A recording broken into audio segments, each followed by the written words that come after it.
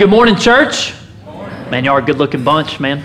I'm super glad to be here, honored to be here. It has been a wonderful experience. Enjoyed meeting the connectors, and I want to quickly just introduce, this is my wife, Carly, of 11 years, believe it or not, man, and she's the joy of my life, my better half. You want to meet her before we leave. I also want to share, I've got 5 children, 3 of them are with us today. So any damage that is incurred in KK, you can bill that at the Connection Church Dublin. All right, so I want to go ahead and share that. But no, I do want to share, it is truly a privilege and an honor. About 7 years ago, my wife and I felt called into the ministry. I had no desire for ministry whatsoever. I wanted to teach school. I wanted to finish my time in the school system. I wanted to win a ton of state wrestling championships, build a house on a farm, and then just hang out there. And as many times in our life, God has other plans, right? And so He made it very clear He had a different path for us.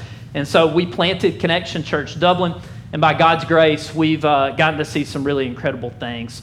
But I say that to say, as I come here and I look, it just gets all of those church planting memories going. And did you know that over half of church plants don't make it? And as I was thinking, the first time I get to come and see you guys, I hear all that God's doing. And I know, for one, you have incredible leaders, multiple leaders, wise beyond their years. And so I look back at 3 years, and the gospel has been preached, the word's been preached, baptisms have been had. We just had a great time of worship, and disciples have been made. And man, look at where we are, where you guys are. Can we just give God a hand for what He has done, is doing, and what He's going to do through Connection Church Athens? Something we say a lot is the best is yet to come. I've been here like 10 minutes. I promise the best is in front of you. All right? The best is in front of you. But today, again, we read the passage. And man, I quickly just want to pray over the word before I get going. And I pray that you'd hear God's voice through His word more than mine. Let's pray. Father, I love you. And God, I love your word. Man, I am short-sighted about this passage. But God, I do pray that the most powerful part of our service has happened.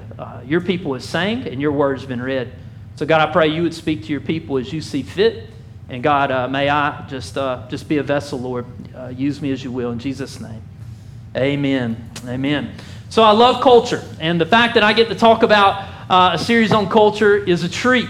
And so culture is this strange kind of thing. You can't really culture is just something you feel, right? Have you ever been to a place where you go in and you're like, I just like being here. I don't know why I like being here, but it just feels right.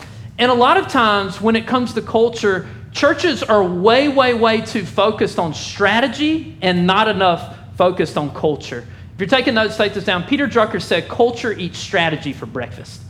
Right? Culture eats strategy for breakfast.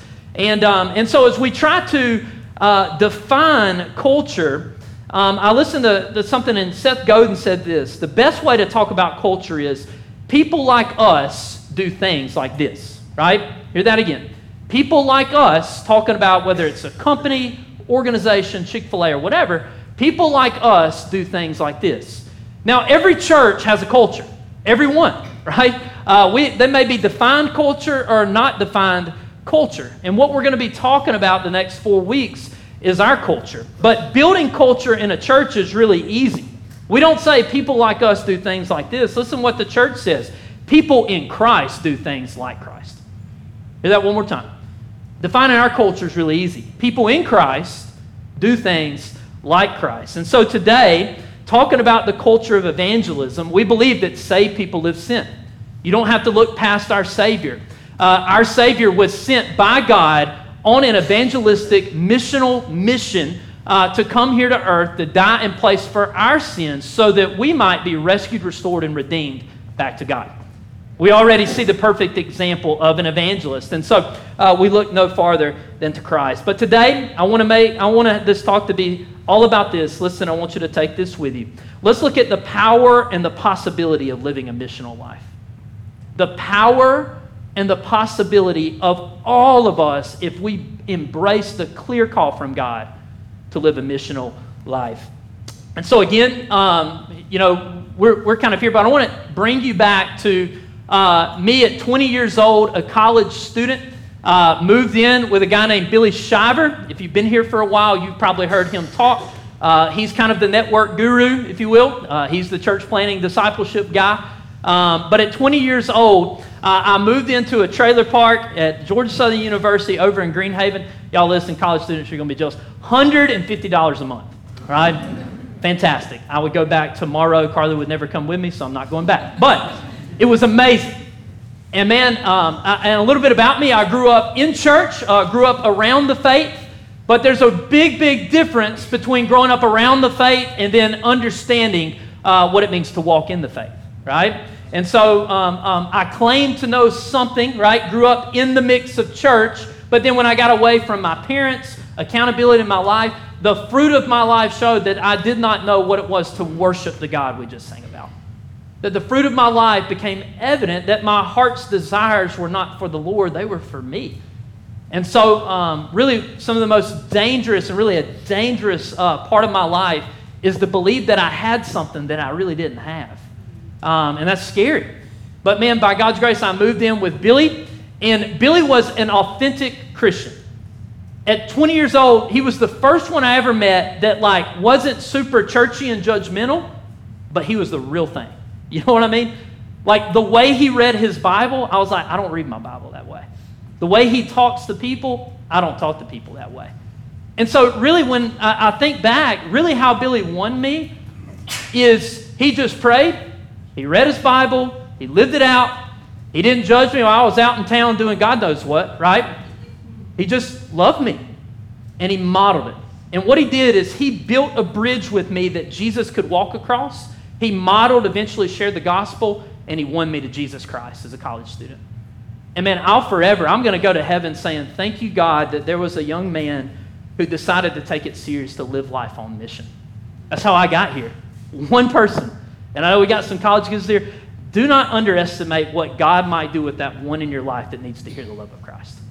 Don't underestimate it. So today, again, we're going to be talking about the power and the possibility of a missional life. We're going to look at, in this passage from Paul, take this with you, the motive, the method, and the mindset for a missional life.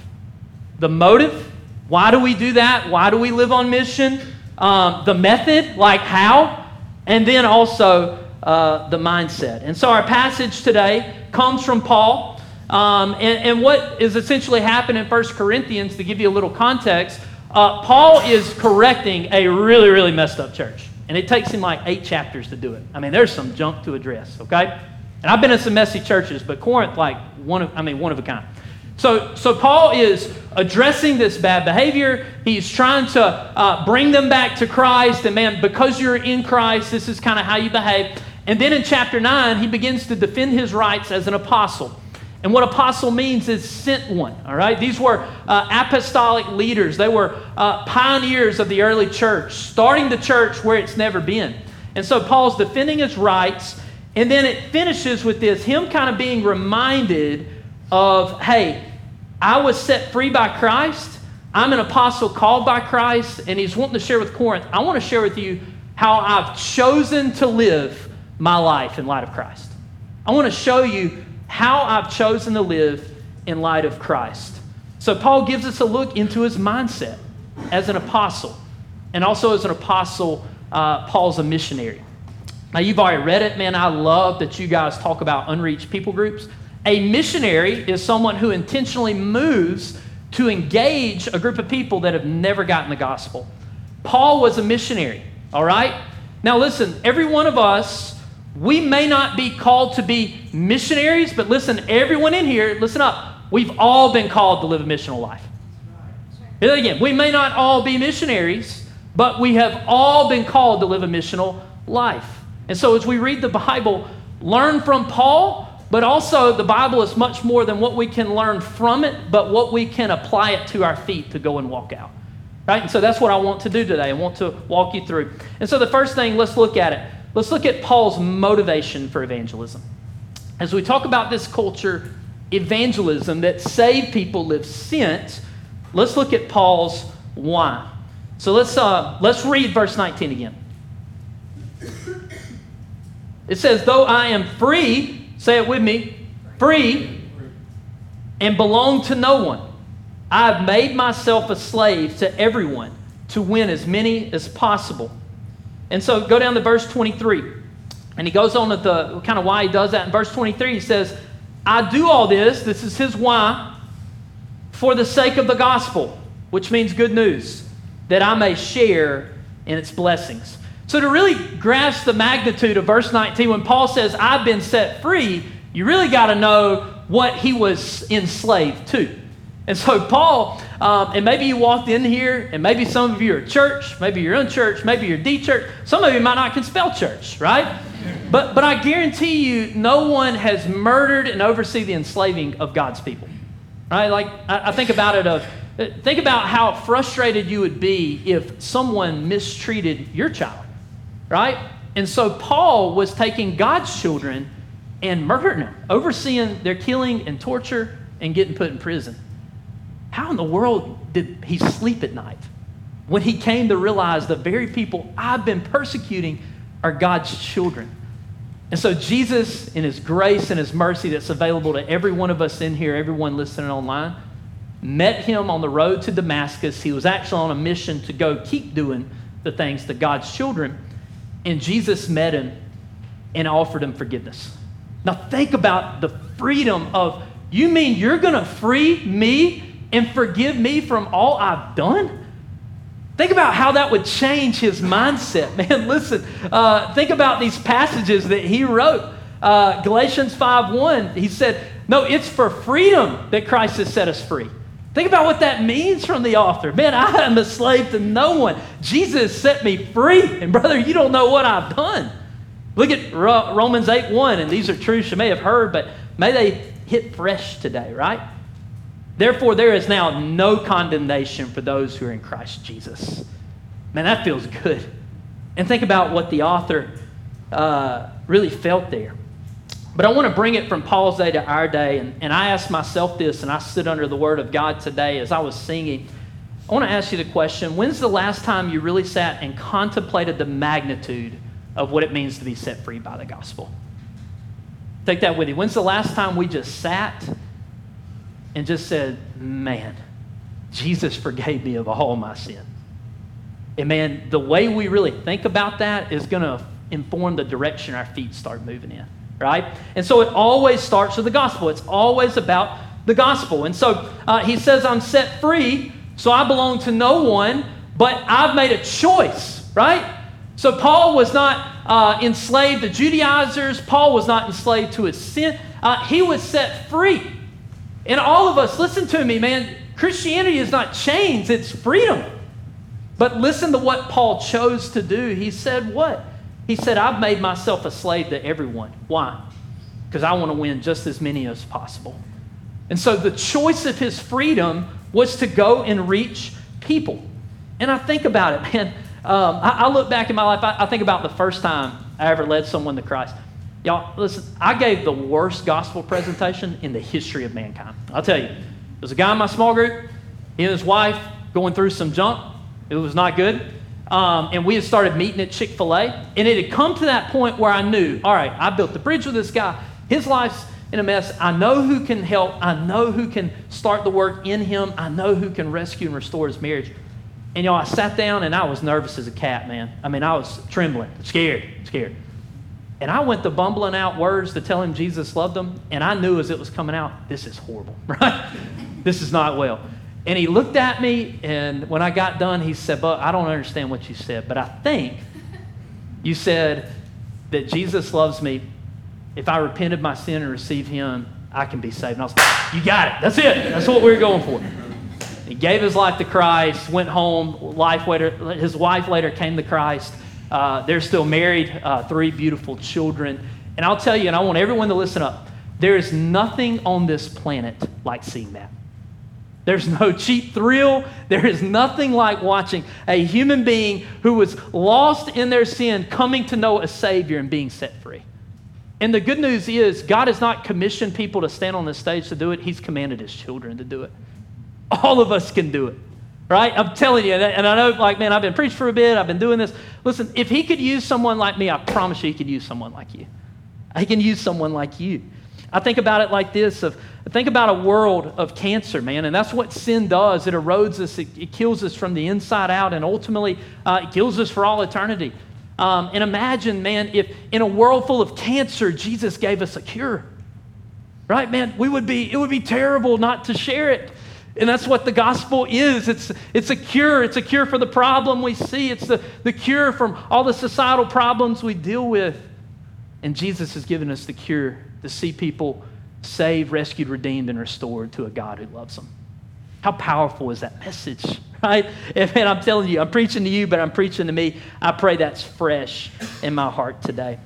So you're like, all right, well, how do I do that? Well, listen, take this with you. It starts with changing our mindset. It starts with changing our mindset. I'm a big vision guy. I'm a big mission guy. Like I'm one of those, is anybody like me, just show me kind of what I'm supposed to do and then I'll go do it. Does that make sense? Like you give me a goal to go do. And I think sometimes in the church, when we grow up in the South, we got to change the scorecard. All right? And so I want to change the scorecard today. And a lot of times the scorecard is how many church services can I attend? But I want to ask you a question. Maybe let's move the scorecard from how many services am I going to how many disciples am I making? Right? So we move the scorecard.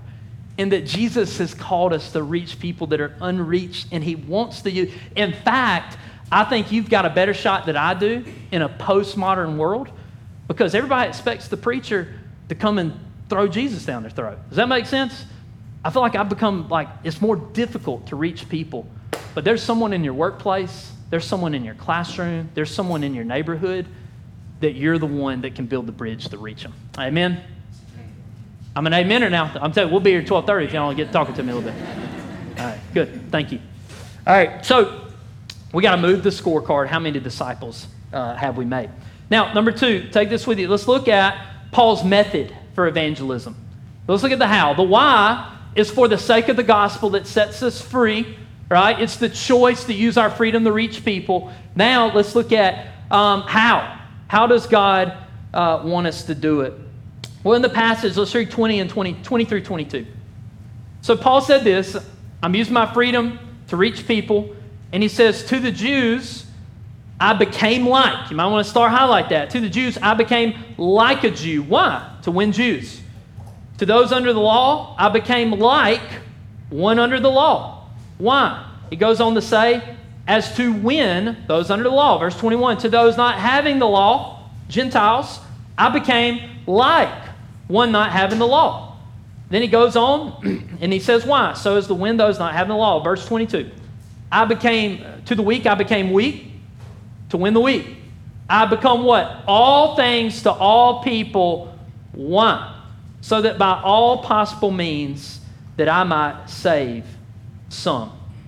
And so what Paul's saying here is this, and I believe it. We should do everything short of sin to reach people for Jesus. I believe it. So back 2017, first sermon in Dublin, I'm sure the message was absolutely mediocre at best, but this was the passage.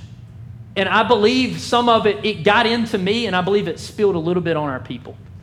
In that, man, I'll be honest, when we're baptizing people, most of the time I'm not the one baptizing them. Because this is starting to bleed into some of the folks. And man, it is really, really special to see people building bridges to reach people for Jesus. And that's what Paul is saying here. That Paul understood his context. And man, it's so important that we understand, hey, if someone's lost in their sin, like I should not expect them to act like me if I know Christ. Does that make sense? And nor can we be frustrated by their sin.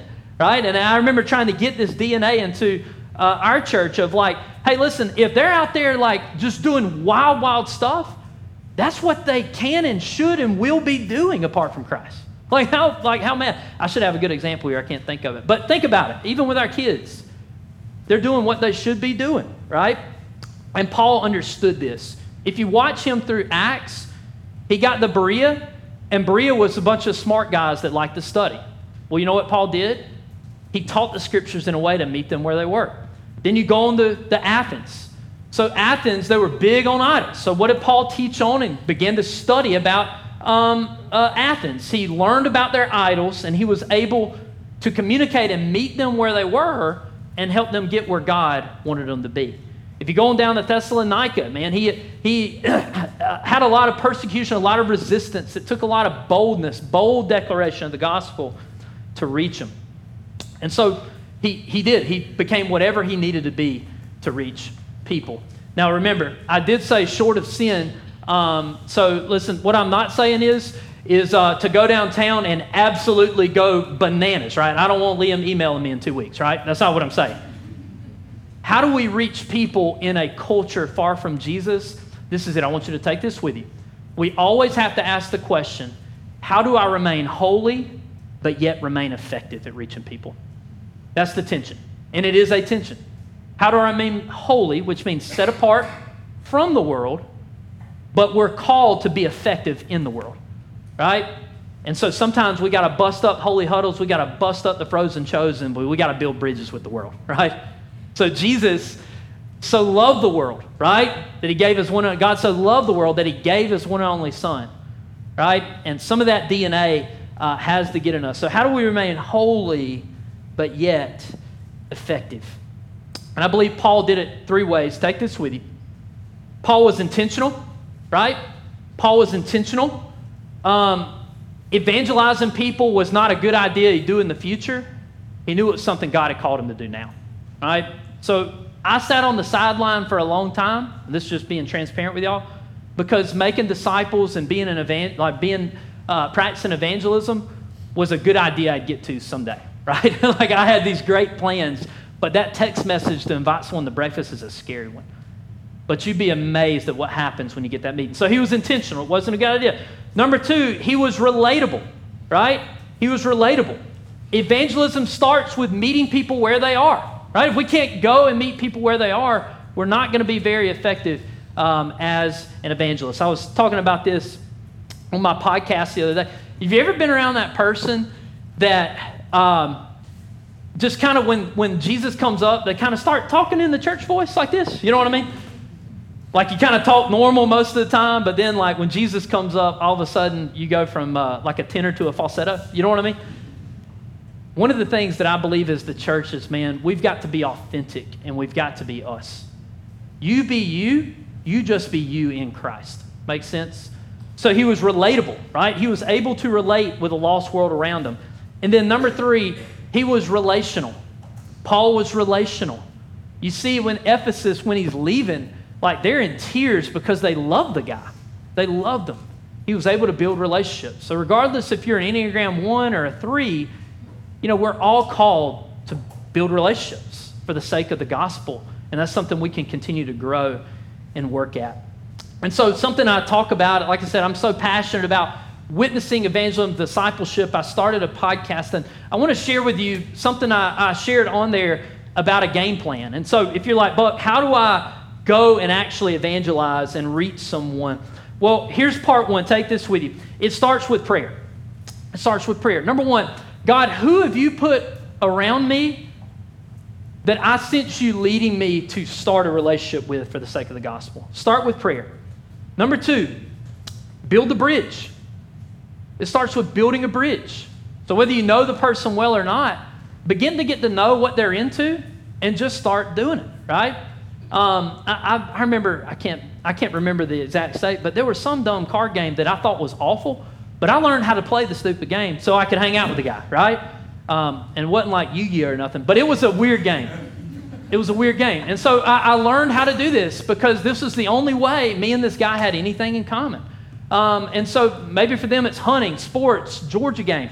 Begin to build the bridge. Number 3, once you've built a relationship with the person where there's some trust, invite them to breakfast to read the Bible.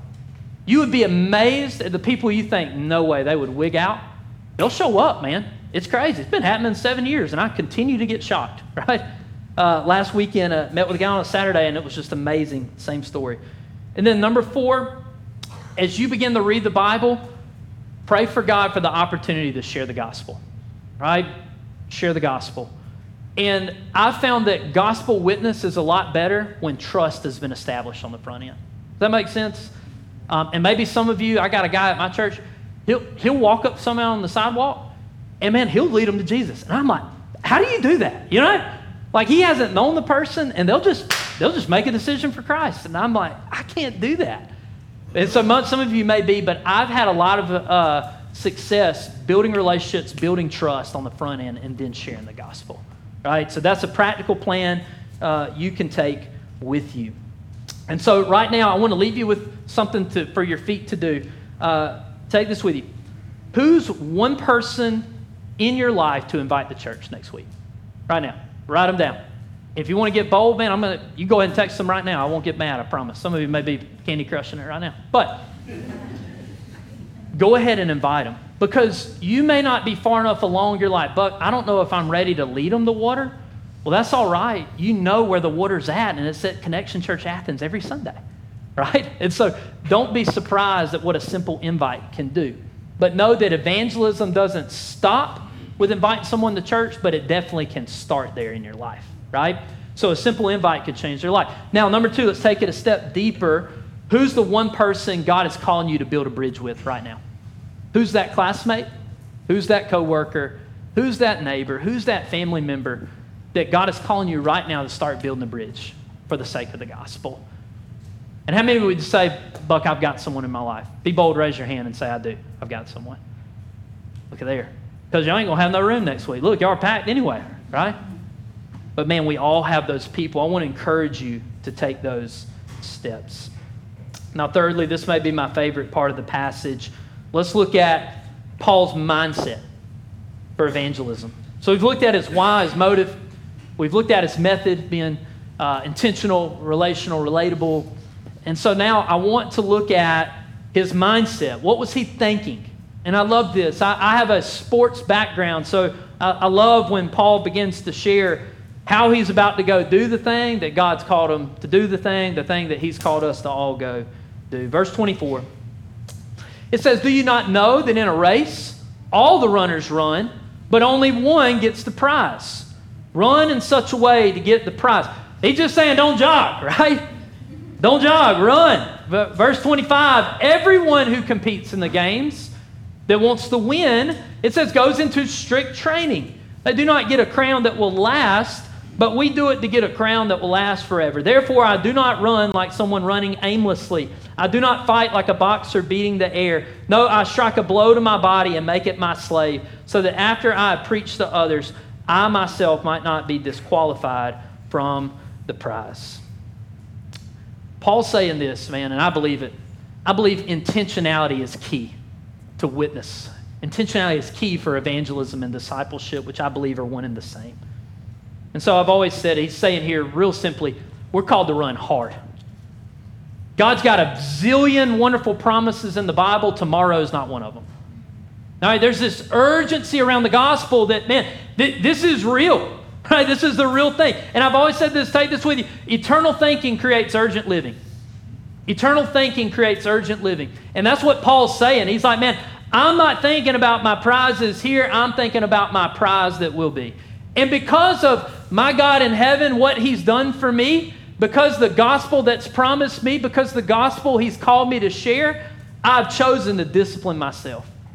I'm going to live my life in such a way to win just as many people as possible as I can. And Jesus, I'm coming to see you. And man, when you really set out to live a life open-handed for God, man, it will require discipline. It will require focus. Man, Satan, I'm convinced he's not really worried about folks that are just kind of walking in circles. But man, when you start getting on those tracks and start running, man, that's when we got to have our eyes on the Savior, because you are literally changing eternities through the power of the Holy Spirit working in you. And that's something Satan don't like, right? And he says, I'm going to run hard, I'm going to be disciplined, I'm going to stay focused, right? And he says that, man, I'm going to go win this prize. Jesus, I've got my eyes fixed on you. I'm going to do all that we can. And here's a note. The only thing you and I can take to heaven with us is people. Hear that one more time. The only thing you and I will take to heaven are people, right? And man, that really begins to give us this lens of our life that begins to put everything in its proper context. That, man, I know there's people in my life that I know I want them to know the Lord and maybe build some desire there, right? But again, I want to share with you the best example we can share is who do we look to for this motivation? Who do we look to for this mindset of running like a champion, running to win? And man, again, I want to finish where I started. We look to King Jesus. Read with me in Hebrews chapter 12, 1 through 3. It should be on the screen. This is Jesus talking here. Jesus said, therefore, or the author of Hebrews, but he's talking about Jesus. Therefore, since we are surrounded by such a great cloud of witnesses. So that's the saints before. There's a little talk about what that passage, I believe it to be the saints and all of heaven and people. There's a cloud of witnesses. Since we have such a great cloud of witnesses, let us throw off everything that hinders us from running this race and sin that so easily entangles us. And let us what? Run. Say it with me. What? Run. With perseverance, the race marked out for us. Ephesians 2:10, God has good works in front of you that he's calling you to run and walk into. It's exciting. You don't have to go make them up. They're waiting on you. So listen, verse 2. How do we do it? You've tuned me out all day. Listen, fixing our eyes on Jesus. He's the pioneer. He's the starter. And he's the perfecter of faith. For the joy set before him. Because right now what Jesus is doing, he's seated at the right hand of the Father, and he is pleased with his sacrifice on the cross, what it's done. For the joy, so before he got there, the joy that was set before him, he endured the cross, scorning its shame, and then he sat down at the right hand of the throne of God. So Jesus, his eyes was focused not where he was, but where he was going and what God had called him to do. And so for us, as we seek to live courageous faith, as we seek to live as missional people in a lost world, consider him who endured such opposition from sinners so that you will not grow weary and lose heart. We look at our Savior and we see the example of living sent. You see, saved people live sent. And our Savior modeled this for us. And so what am I asking you to do today? Number one, if you don't know Christ, I want you to receive him today. Man, what I love about Connection Church, that's not an awkward thing. That, man, we're just honest. Like, we all were someone before we met Christ. You know, I mean, there's no judgment here. I mean, my gosh, if I told you what I've done the last 2 weeks, like, you're like, a preacher did that? Yeah, he did. Meet Christ today. If you know him, this is what I'm asking you to do. Love God and read your Bible. We can't talk about a Savior we don't know. Right? Love God and read your Bible. That's your next step. Number 3, what I'm asking you to do is to build bridges. Build bridges and begin to tell people about the love you found. There's a lot of power in testimony. As God works in you, you just share what God's doing. And then I want to ask you to learn, and I know some of you finished heart and soul, like learn. Not only do we share Jesus, we want to make disciples and teach them how to multiply and tell others. And really, here's the deal. The Christian life, sometimes we complicate it. If you get good at running that play of reaching people, sharing the gospel, baptize them, they become a disciple, just run that play the rest of your life. Just run that play. That's all you got to do. I'm telling you, just run the play. Jesus gave a play, not for the pastor, but for the people of God. We just got to get good at running the play. And that's how we'll reach this country for the gospel. That's how we'll reach Athens for the gospel. That's how we're going to reach Dublin for the gospel. That's how we're going to reach these 8 churches, and then number 9, and then number 10, all the way to 50. Just be fruitful, multiply, fill the earth. All right? So as I invite the band up, I want to finish with this and really maybe I want to speak to maybe those that maybe new or you haven't heard it this way. I want to share how much Jesus, just how much he loves you. And that maybe, you know, you're like, Buck, you're talking about step 7, 8, 9. It's like, Buck, listen, you don't know what I did last night. You don't know what I've been into. And like, you're talking about doing things for Jesus. and I'm too messed up and broken to be saved by Jesus. Or I don't belong at church. Or, man, I'm kind of that church person that's drifted away. And, whatever that is, I think what kept me from Christ was thinking I wasn't good enough. That maybe on the outside I appeared like I had something together, but on the inside I knew who I really was. And I just struggled with being good enough for God.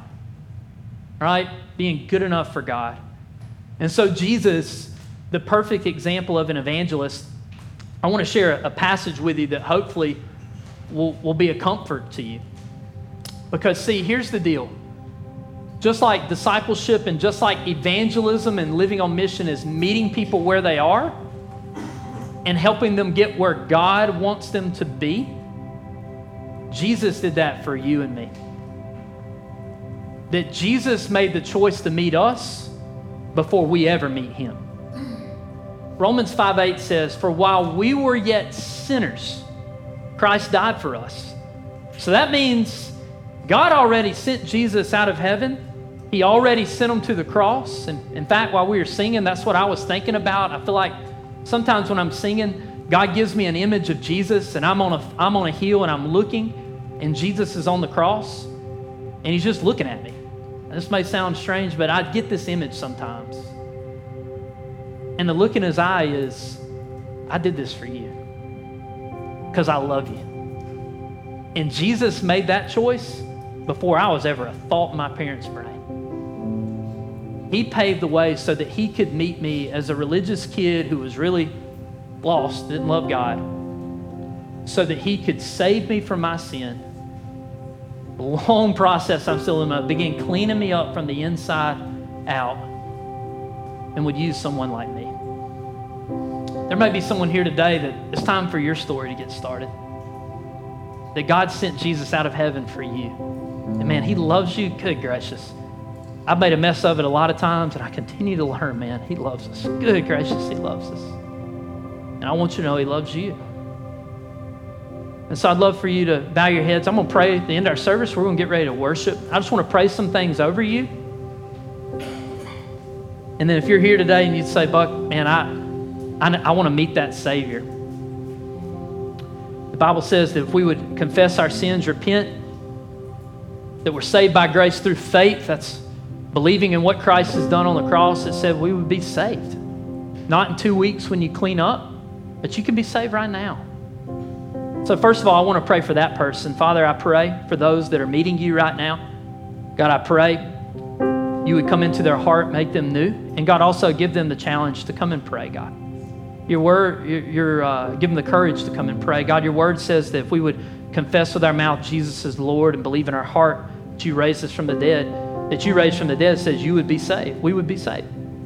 So I pray that over someone that's receiving you right now, God. But for all of us, Lord, I pray the prayer I prayed right when I got up this morning. God, would you save the lost? Lord, would you equip the saved? And God, would you bring revival to Athens? And God, may Connection Church Athens just be an instrument in your hand. I pray for each individual in this room. God, they're not here by accident. You're a sovereign God. You know what you're doing. You've been doing it for thousands of years. Before time began, I pray you would give great vision in this room, God. I pray you would pour out great wisdom in this room, great courage to send the text message, great courage to go meet for lunch, great courage to set the alarm and read the Bible in the morning. And God, I pray you would do through this church exceedingly and abundantly more than anyone in here could ask or imagine. I thank you for the privilege to preach today. God, I pray you'd have your way as we close this service. And God, I pray if we feel led to come and pray, that we'd come right up front and humble ourselves so that we could be lifted up by you. I love you, God. I thank you for this time. In Jesus' name, amen.